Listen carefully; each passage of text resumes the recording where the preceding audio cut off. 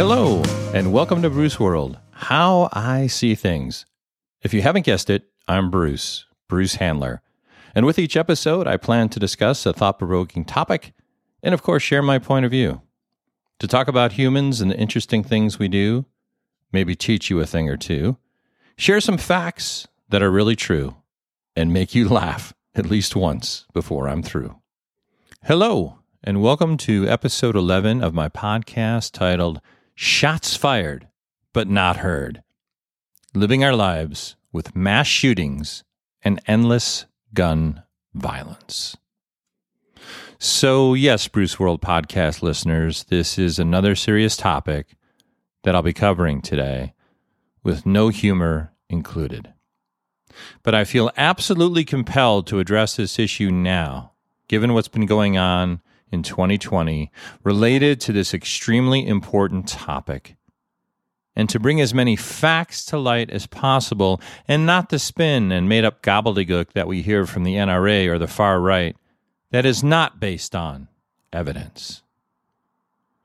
Now, I do have to point out that not every fact, figure, piece of data that I'll be sharing is 100% current and up to date, but most of the information is no more than a few years old. And to start out by asking if the following is our future, or has it already arrived? You wake up and you have your daily coffee, tea, or Diet Cola, and you do your daily crossword or Sudoku puzzle, and you check the daily weather. And to see who's getting divorced in the entertainment world, you look at the daily sports scores. And then you look at the daily number of mass shootings and other murders, showing the total number of people killed or injured, and then go about your day.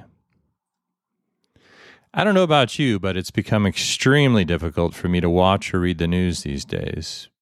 Because just as the sun rises each morning, it seems like there will also be at least one mass shooting before the day ends. And the data bears this out, in particular in 2021. It also seems that little to nothing is being done in our country to change this horrible daily occurrence of mass death. This senseless bloodshed and loss of human life, including the lives of children. And you know what disgusts me more than anything after a shooting is over? Is to hear the Republican leaders and gun lobbyists say the same thing over and over and over ad nauseum. And I say ad nauseum because it makes me sick. What do they say? Our deepest sympathies and our prayers and our thoughts go out to the families who've been impacted by this terrible tragedy and the loss of their loved ones and those injured. What those are truly meaningless, empty, hollow, and worthless words that won't bring back the dead, heal the wounded, or prevent any future deaths.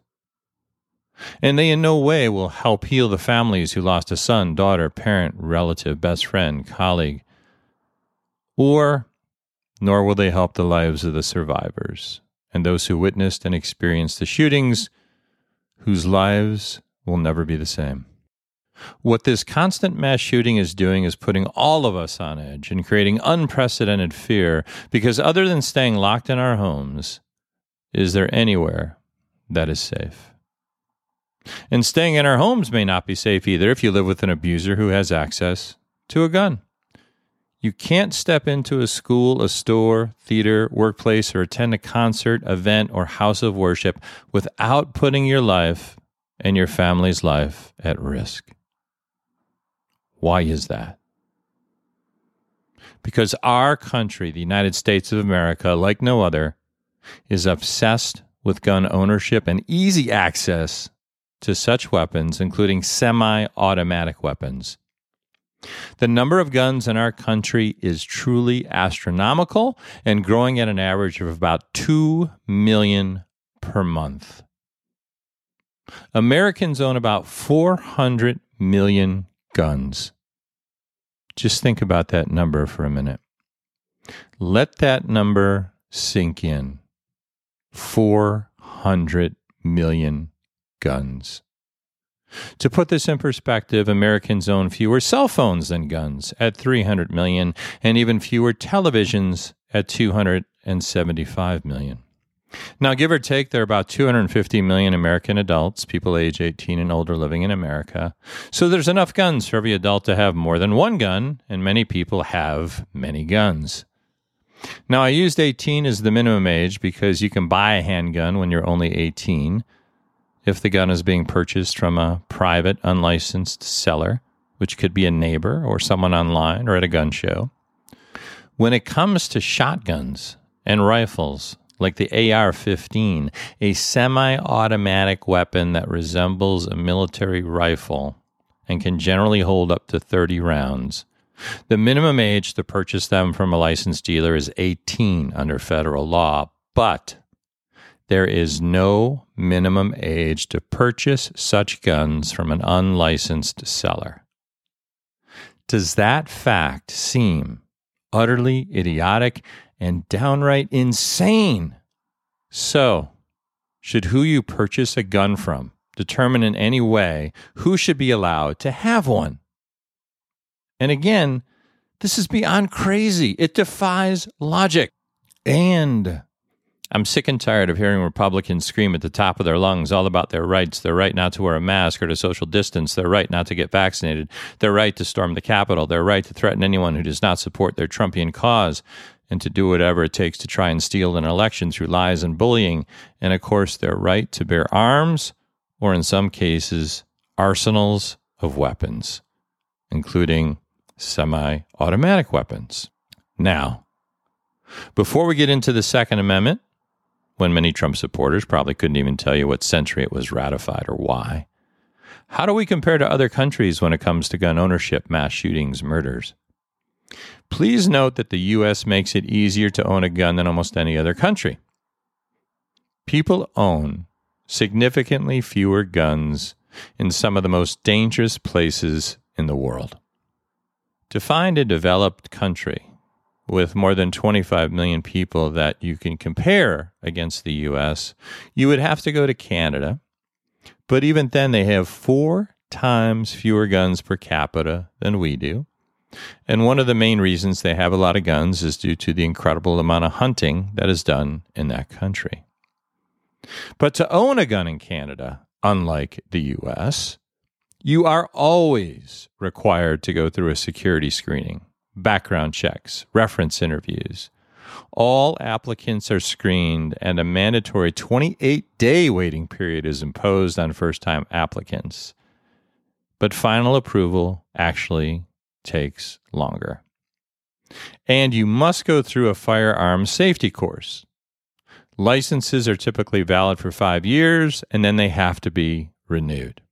And in 2020, in the wake of a mass shooting, the Prime Minister announced that the government of Canada would immediately ban around 1,500 models of military-grade assault-style weapons.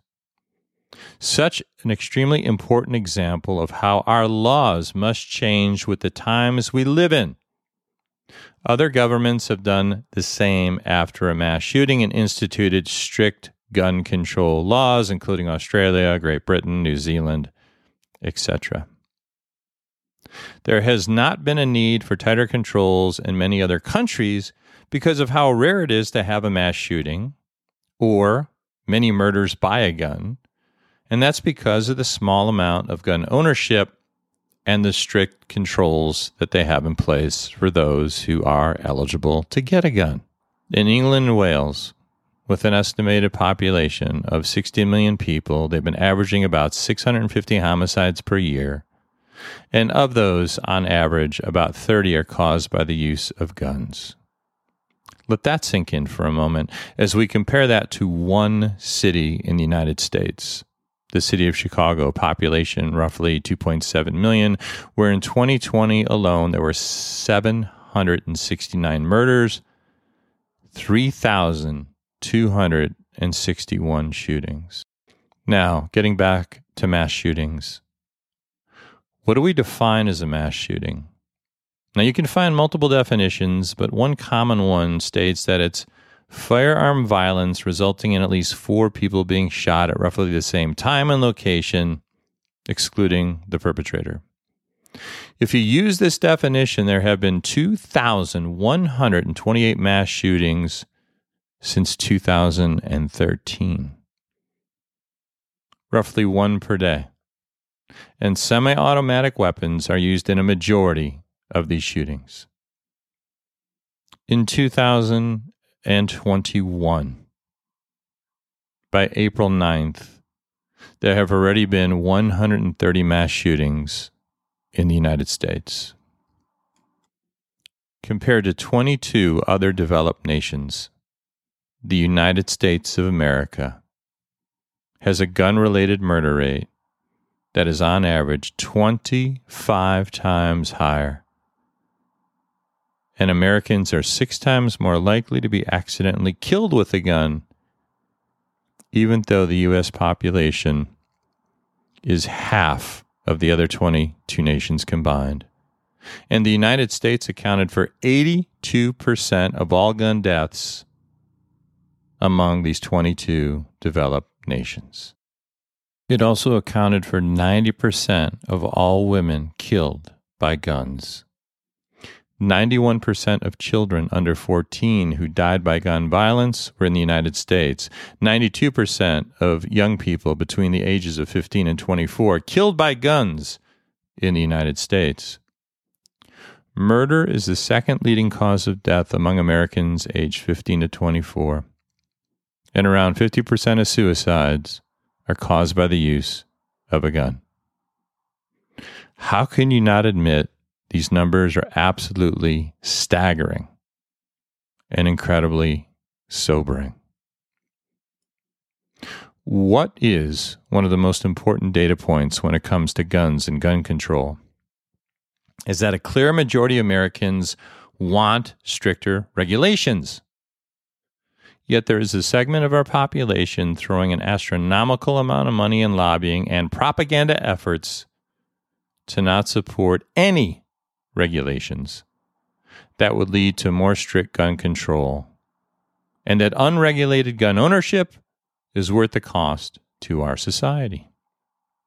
Now, given the makeup of the Senate today, it would be impossible to make any change to our gun control laws at the federal level, unless maybe they were to experience a tragedy firsthand with their kids who went to the same private school in Washington where there was a mass shooting. Not that I would ever in a million years wish that on anyone. So, what's the solution? Well, the one thing that's so unique to our country compared to other developed countries has nothing to do with mental health issues, unemployment, prosperity, violence that people are exposed to on social media or video games, TV or movies. That's all the same. And at times it's even worse in other countries. Well then, the only real difference between our country and other developed countries is simply the amount of mass gun ownership. As I stated, guns are everywhere in the U.S., and in some states, people can freely walk around carrying them and don't always even need a license to do so. The U.S. has about 120 firearms per 100 citizens. To find the next highest number, you have to go to Yemen, one of the most dangerous and violent countries in the world to live in. And they have 53 firearms per 100 people. It's also so easy to own a gun, including semi-automatic weapons and rifles in the United States, as I mentioned earlier. And in many cases, you can own one without any background check being required. So the solution is simple. And to do what other countries have done and reduce easy access to dangerous weapons by banning those with high-capacity magazines, assault weapons, requiring universal background checks, which would include instituting a significant waiting period that would allow time for people to cool themselves down. And that can minimize revenge killings, suicides, mass shootings. And it allows time for a very thorough background check. that would lead to 40% more of all gun purchases having to go through this process and therefore avoid former criminal and domestic abusers from owning a gun. A big thing that also makes a big difference that we barely hear about is there are people out there who have turned in other individuals based on their strange behaviors and obvious warning signs, which have prevented more homicides, suicides, and mass shootings from occurring.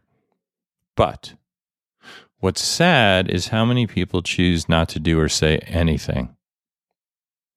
It's very common for people to show a number of warning signs prior to a mass shooting or revenge shooting, and some will actually share their intentions with at least one person. Others will make blatant threats before they act. Others will begin talking very strangely and acting paranoid and talk about a fascination with guns, killings, people out to get them. Yet people are making what may turn out to be a huge mistake by not calling the police or at least getting the advice of a therapist, social worker, or employee assistance person if their company offers such resources. Maybe even discuss it with a friend or family member about what you should do. Now, I experienced this firsthand and in a big way. Years ago, while working in HR for a Fortune 1000 company, it took 30 days for an employee's manager to tell me that their employee was missing and had been acting in a number of bizarre ways for the past month. Nobody reported that this person was actually yelling in meetings, having outbursts with coworkers, and was talking about guns and threatening people, and literally speaking and writing emails and gibberish. And they would just show up for work when they wanted and didn't tell anybody. All of those warning signs, and people did nothing until it was almost too late. Within a week of my hearing this and getting the employee's family and police involved, thankfully, the employee was arrested on the same day. He took a sledgehammer to the inside of his house, trying to destroy as much of it as possible, threatening to kill me and a colleague, threatening to kill his wife and children, threatening to kill himself. And then he broke into his former employer's company. When he was arrested on that day, he was found with multiple weapons. And he was also talking in gibberish about the government and the companies he worked for trying to get him. Now, let's talk about the Second Amendment. For those of you who want to throw the Second Amendment at me, that's over 200 years old, let's get real.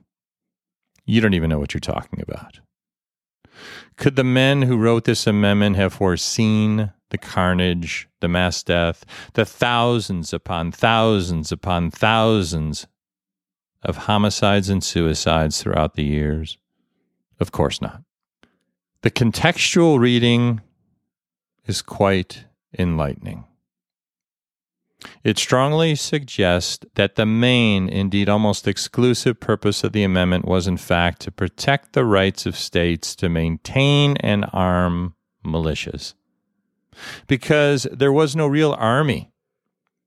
So citizens needed to be armed in order to be called upon to fight against possible threats, like other governments trying to take over the U.S. or even other citizens trying to overthrow the existing government. Now, there's certainly enough evidence to support an argument for some reference to personal possession, but there is no evidence to support proof that personal possession was the main focus or that it was intended to be unqualified, unchecked. In the 1800s, for example, people needed guns to hunt for food, to survive. They needed guns to protect themselves as they moved west and ran into bandits or native tribes. So it may be that the amendment's text supports something like where we are now, that a law-abiding citizen can own a handgun in his home for self-protection. But the text and context, however, don't point us to an unlimited individual right to bear just any kind and number of weapons by anyone, whether a minor or a felon or domestic abuser. Thankfully, some states have laws which give family members or law enforcement the right to legally remove guns, at least temporarily, from a person who may be a danger to others or themselves. Currently in Alabama, believe it or not, domestic abusers cannot have guns. And on a final note, for those who claim gun ownership stops crime, there's endless studies that show the opposite to be true in the aggregate. Yes, they stop some crime. But get this, over 30 studies show that overall more gun ownership actually leads to more crime, murder, and other violent acts. There's a famous study using data from the FBI and the CDC, and it shows that firearm assaults were almost 7 times more likely in states with the most guns. And there are 15 studies that show people who have access to firearms at home were nearly twice as likely to be murdered as people who did not own guns. So in this podcast, I mentioned a variety of solutions, but I want to reemphasize that if you see something, say something. Again, people often show signs that they're going to harm themselves or others. Regarding changes to laws, I wish I had an easy answer. All I can think of is education. Educate friends and family with the type of information that I've shared with you. There are many people who are influenced by false information, in particular all the propaganda from the NRA, and we'll never get away from people in the U.S. being able to own guns to hunt or for protection, but hopefully over time we can influence political leaders to make sure guns don't get into the wrong hands, that certain types of weapons are banned, that under certain circumstances they're taken away, like in domestic violence situations, and that people are required to be educated on gun use and safety. The most simple act in the world is to keep guns locked up, because unlocked guns have led to hundreds of children each year playing with and accidentally killing themselves or others.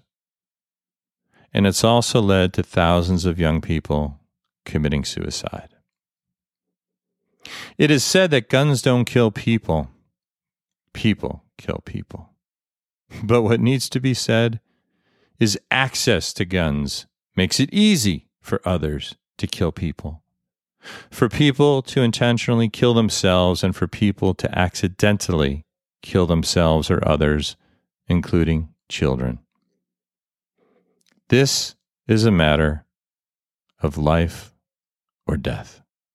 So thanks for stopping by, and thanks for listening, if you're still awake. I hope you were entertained, maybe learned something new, smiled a time or two, and here's to having at least an okay day. And if you don't, that you have what it takes to make it through. This is Bruce from Bruce World, the way I see things, and I hope you'll join me for my next episode.